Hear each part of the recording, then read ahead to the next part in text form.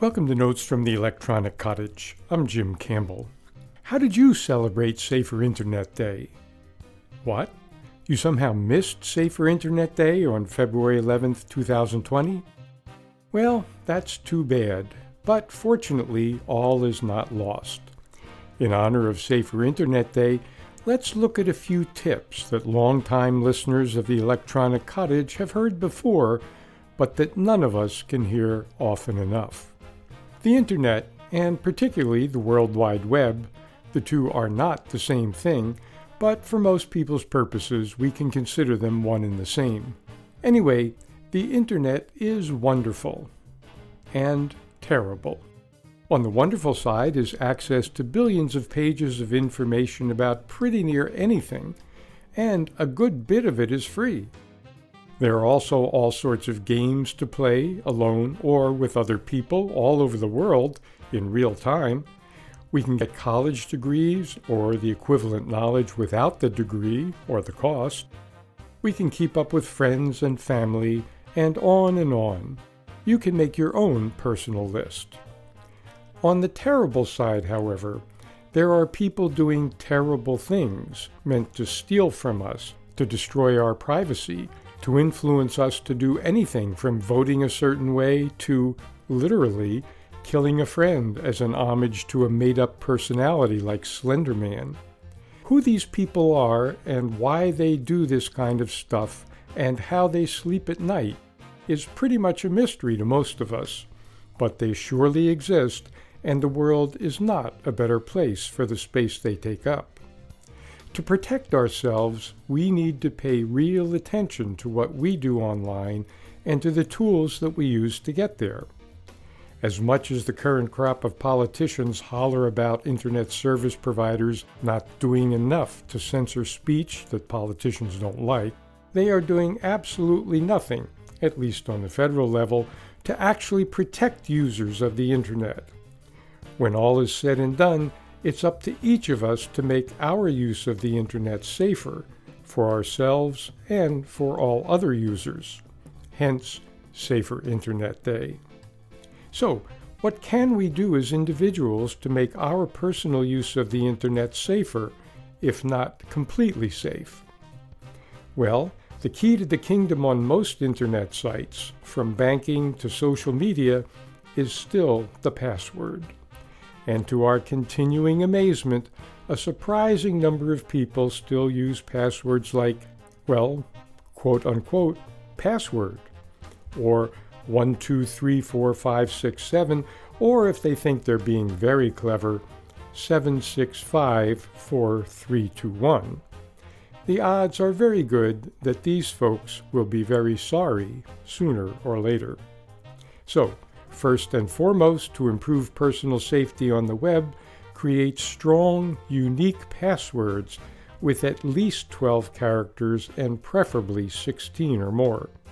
We've done a number of programs over the years on this topic, which you can find on the Electronic Cottage section of the WERU archives at weru.org. One way to create strong passwords that we find pretty effective is to use a passphrase. According to Arnold Reinhold, the developer of a system called Diceware, a good passphrase should be known only to you, long enough to be secure, hard to guess, even by someone who knows you well, easy for you to remember, and easy for you to type accurately. There are additional specific suggestions about password creation on past editions of the Electronic Cottage, or by searching on the web.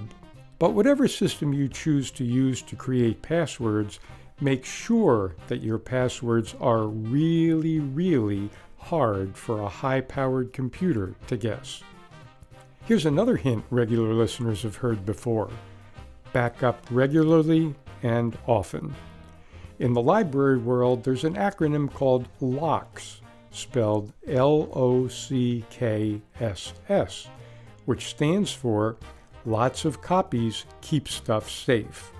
The computers of university libraries that belong to the LOCKSS system call each other daily and make copies of key data on each other's machines so that if there is an earthquake or a fire in one particular place that causes a loss of important information, there are copies in other places. That kind of backing up is beyond most of our needs or abilities, but making copies of our own stuff is really important, not only in case of some unfortunate physical catastrophe, but in case some miscreant manages to break into our computers and locks them up and tries to extort money from us to get our data back. That kind of stuff is called ransomware, and there's an epidemic of it these days. A current backup enables us to clean and reboot our machines and thumb our noses at the extortionist. By the way, though it is a bit of a hassle, having a copy that's kept somewhere else besides our home or business is a great idea in case there is an actual catastrophe.